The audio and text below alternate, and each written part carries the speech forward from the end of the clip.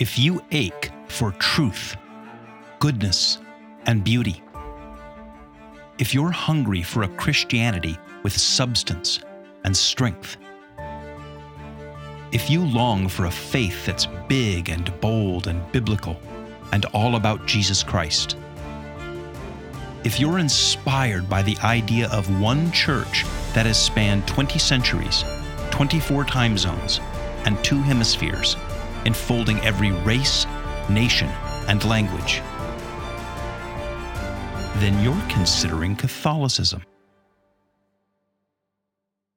Welcome to Considering Catholicism. I'm Greg Smith, your guide to the faith, life, and civilization that is historic Catholic Christianity. Here on the podcast, we're doing an occasional or intermittent series of episodes on the Eucharist as a part of the 3-year Eucharistic revival launched by the United States Council of Catholic Bishops. We talked about the reasons for this in the first episode in this series, which was episode 36, Making the Eucharist Matter Again. You can find it in the archive. Now, in the last few installments in this series, we explored the Old Testament scriptural background for the Eucharist and the metaphysical miracle that occurs every time a Catholic Mass is celebrated. But today, Cory and I talked about the first of 3 particular miracles that occurred during the celebration of the Eucharist, the miracle of consecration. Now, if your parish rings consecration bells during the Eucharistic prayer, then the first time that the bells are rung is when the priest calls down the Holy Spirit upon the offerings of bread and wine. This is technically called the epiclesis. The priest asks the Father to send the Holy Spirit to sanctify or make holy or consecrate these offerings so that they may become the body and blood of Jesus. At that point in the Mass, the bell is rung 1 time. In New Testament Greek, epiclesis means invocation. And as Cory and I discuss in this episode, the invocation to consecrate the elements actually begins even before that, when the priest vests in the sacristy to act in persona Christi, in the person of Christ. And so, when the priest, acting in the person of Christ, calls on the Father to send the Holy Spirit, a Trinitarian miracle occurs. We're reminded of the manifestation of the Trinity at Christ's baptism or on the Mountain of Transfiguration. We can be distracted or snooze through the Mass, but if we do, then we're missing a powerful miracle when our parish priest miraculously acts as Christ himself and the triune God appears before us.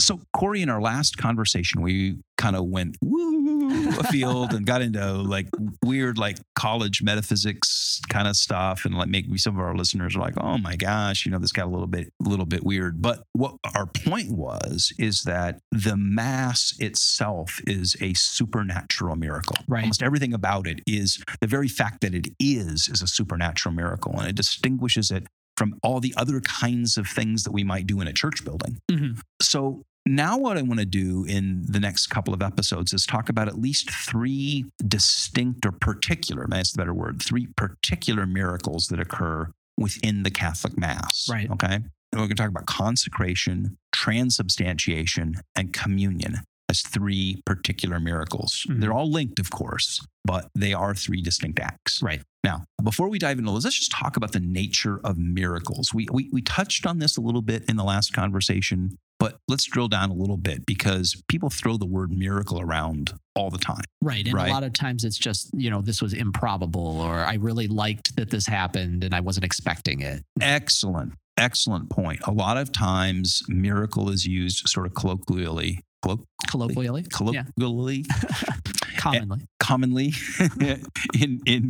the common tongue, it's used to indicate something that just seems super improbable. Mhm. So you say, wow, that was, they won the Super Bowl. It was like a miraculous thing, a miracle on ice when, the Americans beat the Russians and, way back in whenever that was in hockey, the Olympics. But that's not really a miracle. Right.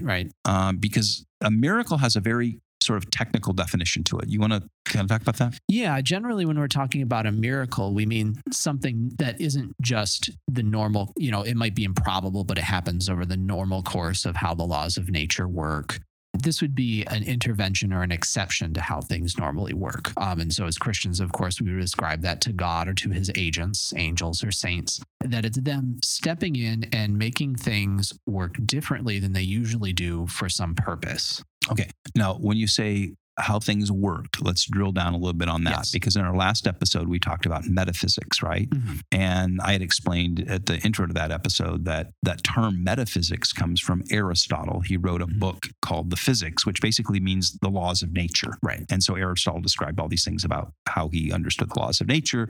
And then after that, he thought of a bunch of other stuff that, went kind of beyond. Right. Behind the curtain. Behind the curtain. Yeah. The things that sort of, in a sense, lie above or behind and govern the laws of nature. And he called those metaphysics or beyond nature. We might call them supernatural in some sense of the word. Sure.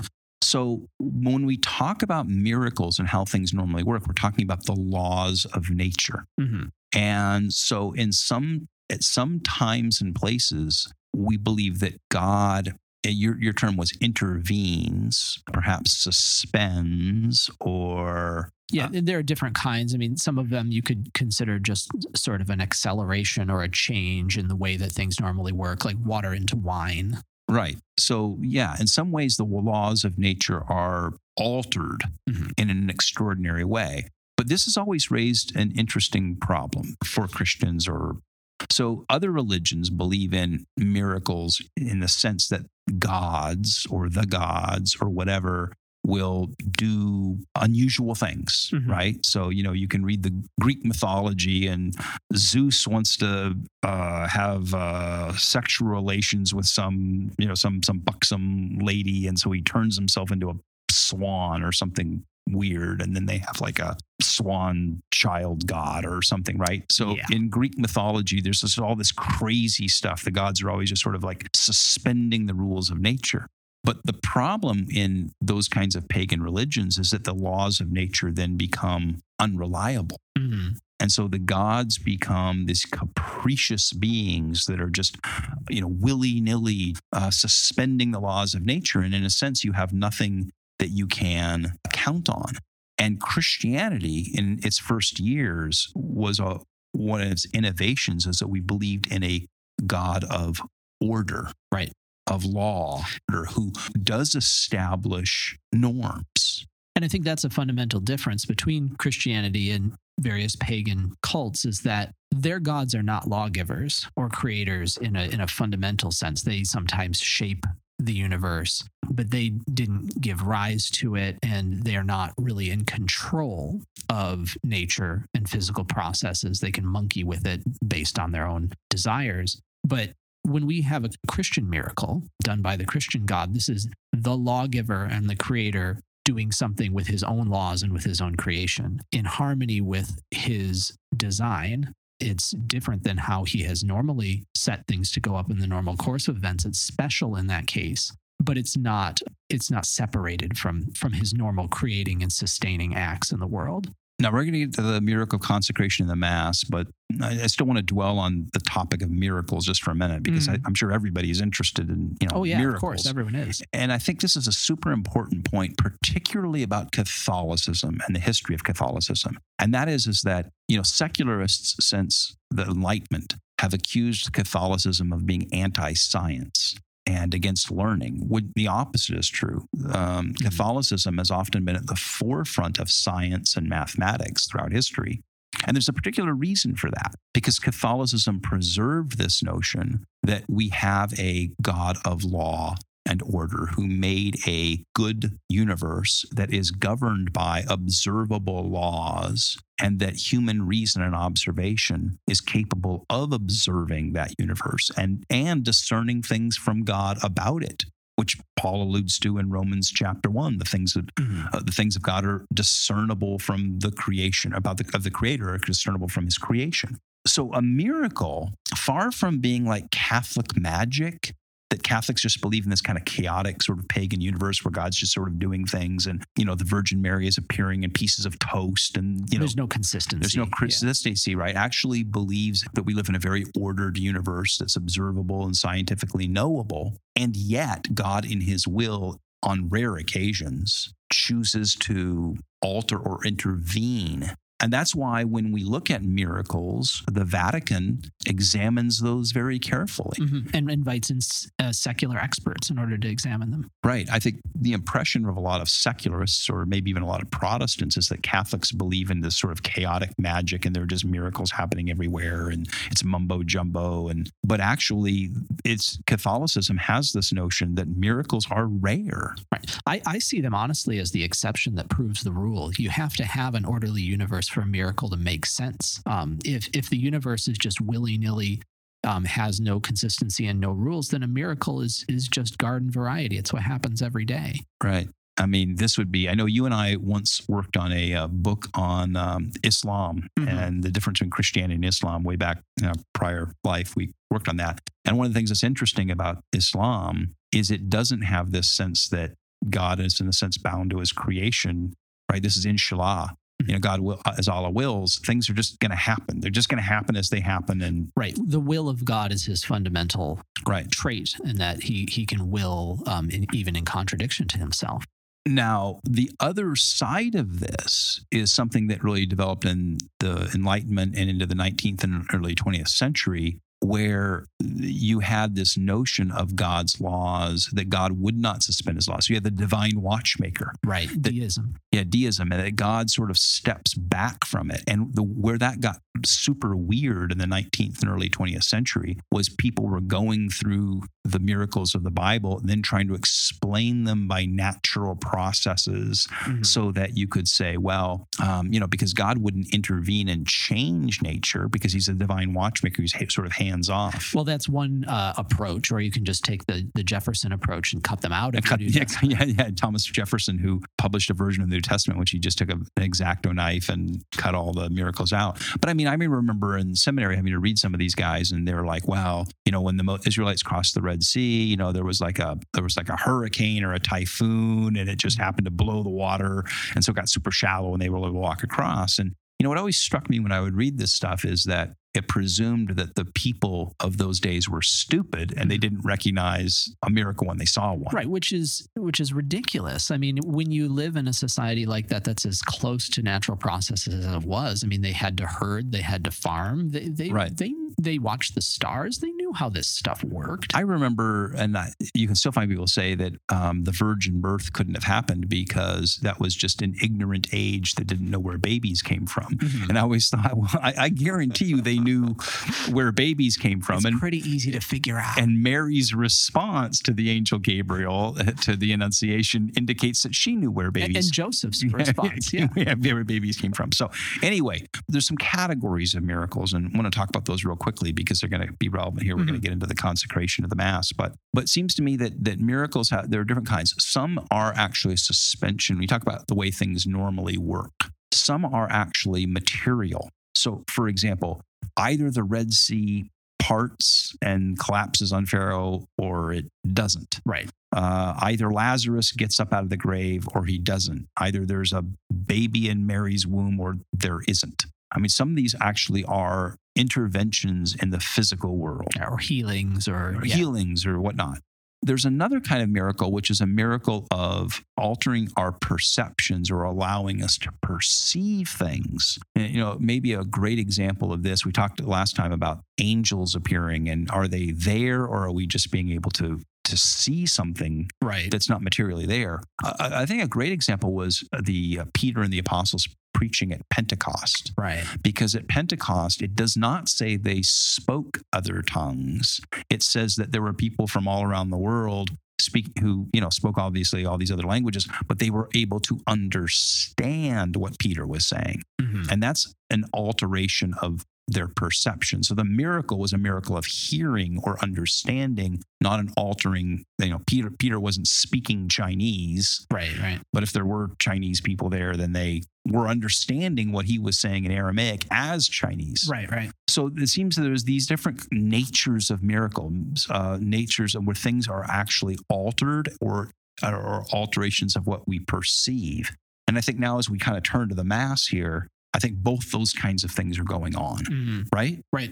I mean, there's things that are actually happening in the Mass that are material changes or material interventions in our physical world. And yet, there are also things that are sort of alterations of our understanding or perception. Right. And the understanding is key because they're objective changes. Like the miracle is happening whether you perceive it or not. Correct. It's not just right. So it's not subjective. So let's dive into this with the first of the three miracles we're going to talk about. The first one, and that is the miracle of consecration, which is objectively occurring whether the people sitting in the pews understand it or not. Right. Why don't you explain what consecration is in this context of the Mass? Okay. So when the priest is consecrating the elements, so he's taking the bread and the wine, and he's speaking the words of Christ in the Eucharistic prayer over them, and God is doing something to them. He is changing them fundamentally. But for this to happen, there has to be something going on with the priest. This is not just an ordinary person saying some words. This is a person who has been uniquely oriented to Christ. He in his ordination, he's been given the capacity to act in the person of Christ, in persona Christi, as we say in Latin. And so there's a miracle happening here. God is doing something in the nature of this man. He is making himself present in a unique way that's not happening at other times and places when he's not doing something like making himself present in the Eucharist. Right. So our imaginary Father Dudley with his bald spot and Poor Father Dudley. Poor Father Dudley with his bald spot and his big tummy and his, He gets worse every time he I know. And his limp and his hay fever, right? And so he keeps sneezing and whatever. Poor Father Dudley doesn't have, he's not a miracle worker. That's an important thing.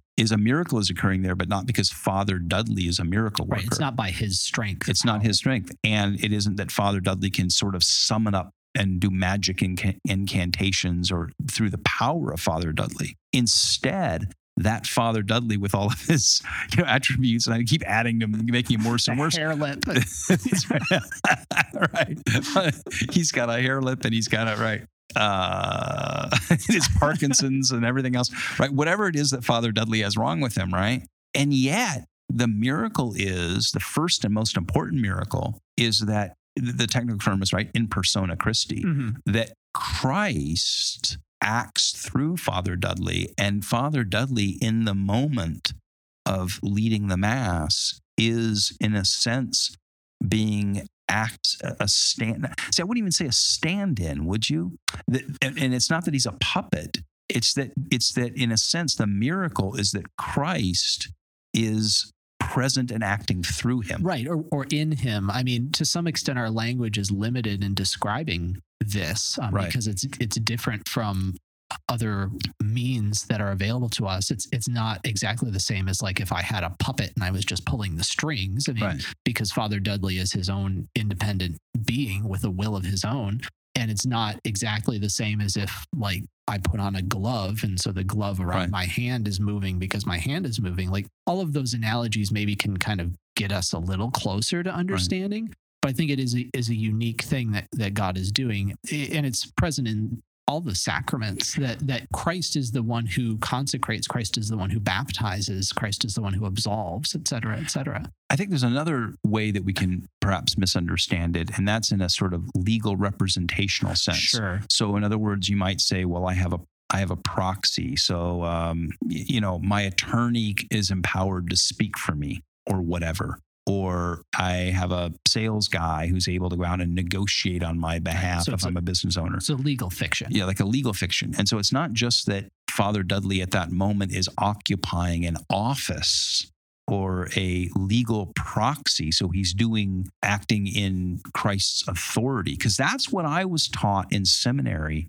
that I was doing as a Protestant pastor, as a Calvinist, that at the moment that I was doing the preaching of the word or the sacraments, that in that moment I was acting as, in a sense, Christ's proxy, his legal representation at that place. I was fulfilling an office, but I wasn't miraculously imbued with or intersected with, or in some ways, I don't want to use, you say our language breaks down. I don't want to see, like, it's not like you're like a puppet, like you say, or whatever, but in a sense that Christ isn't at that moment acting through me. I think the biblical image of the body, as we're talking about, he's in the person of Christ, the head, is probably the easiest and clearest way to talk about it, is that Christ is acting and the priest is a member of his body and is operating as a special member of his body at this time to do something. See, I think this is where what happens in the sacristy before the Mass is important. So if I run into poor Father Dudley half an hour before the Mass and he's wandering around the building, I know a priest who has a black lab. That is like the church dog. It's like the parish dog. And so when people show up for Mass, it's like his dog is like waiting in the narthex. Like they like greet people and like, slobber on them and smile. And the priest is just a friendly guy and I'm here with my dog and everything else. But if I encounter Father Dudley before the Mass, he's Father Dudley. Right. But then he goes into the sacristy. And he goes through a process in the sacristy of, in a sense, consecrating himself or entering into the person of Christ through the donning of the vestments and certain prayers, right? Right. And so, we could do a whole episode on that, what the various vestments are and the prayers, but he puts on a sequence of vestments and says a sequence of prayers. And when he comes out of the sacristy, he is now acting in the person of Christ. Right. And this is why it doesn't matter for the efficacy of the sacraments what kind of man he is, whether he's a good man or a bad man. Right. We talked about that when we talked about Graham Greene's The Power and the Glory in Book Club, that you had the whiskey priest, and the whiskey priest was the whiskey priest. But when he was acting in persona Christi, in the person of Christ, the sacraments were valid.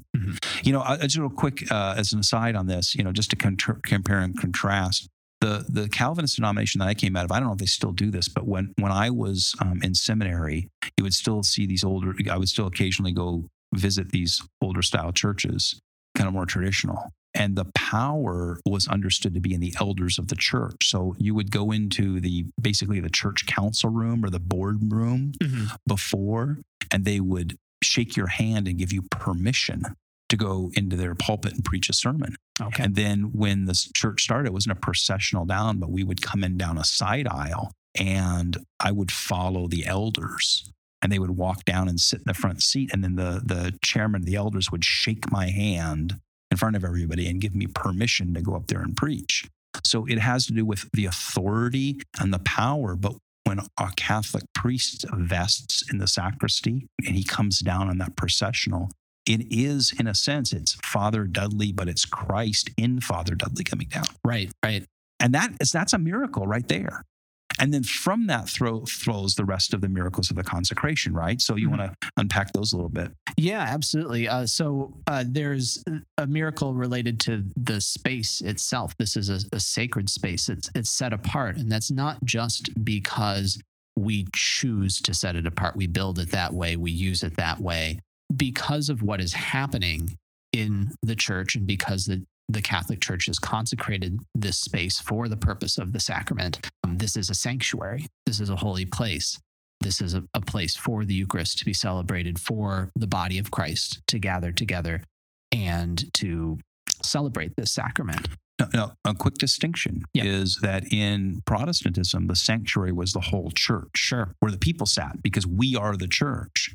In a Catholic church, the sanctuary doesn't refer to the whole building. That's just called the church.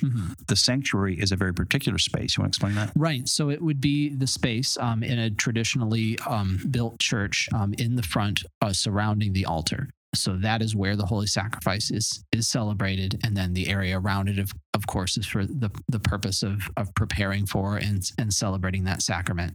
And then outside of that area where the people sit is referred to as the nave, because it refers to the seating area of a ship, the bark of Peter. This is where the people sit.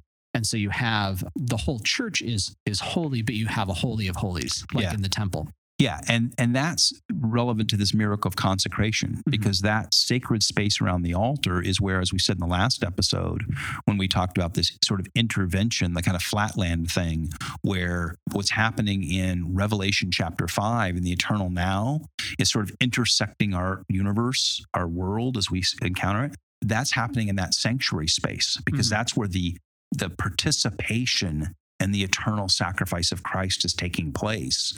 And so the priest, as he comes down into that consecrated space, which has been consecrated by a bishop, but also is consecrated in his usage of it, right? Exactly. It's the celebration of the Eucharist that is what.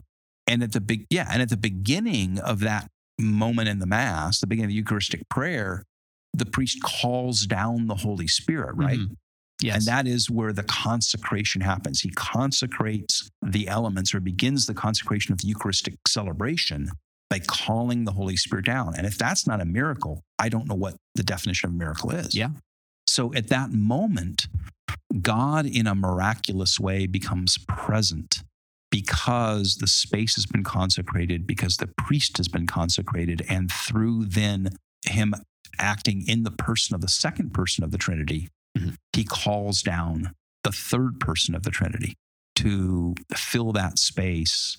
And we have this, in some small sense, we have kind of a minor reflection of the beatific vision where we perceive the Trinity, right? Yeah, it's a kind of theophany because God is present. Sure. I mean, it's a little bit, when you think about Mount Tabor and the Transfiguration, where Peter, James, and John be able to see, in a sense, the Trinity displayed, or in a sense, the baptism of Jesus by John, where you have Jesus in the water and the Father speaking and the Holy Spirit descending.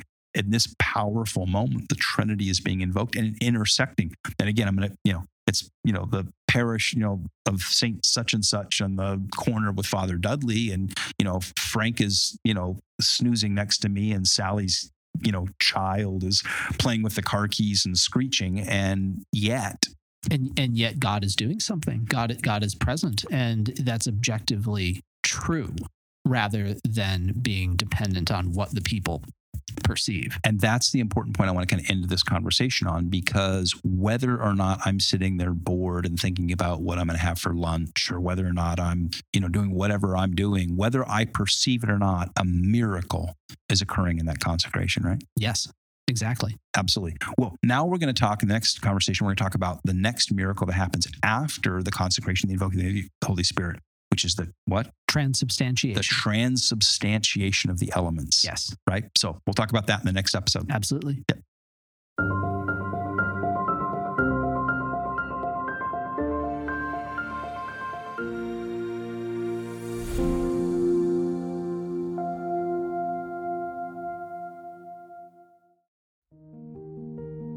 Thank you for listening. My name is Greg Smith.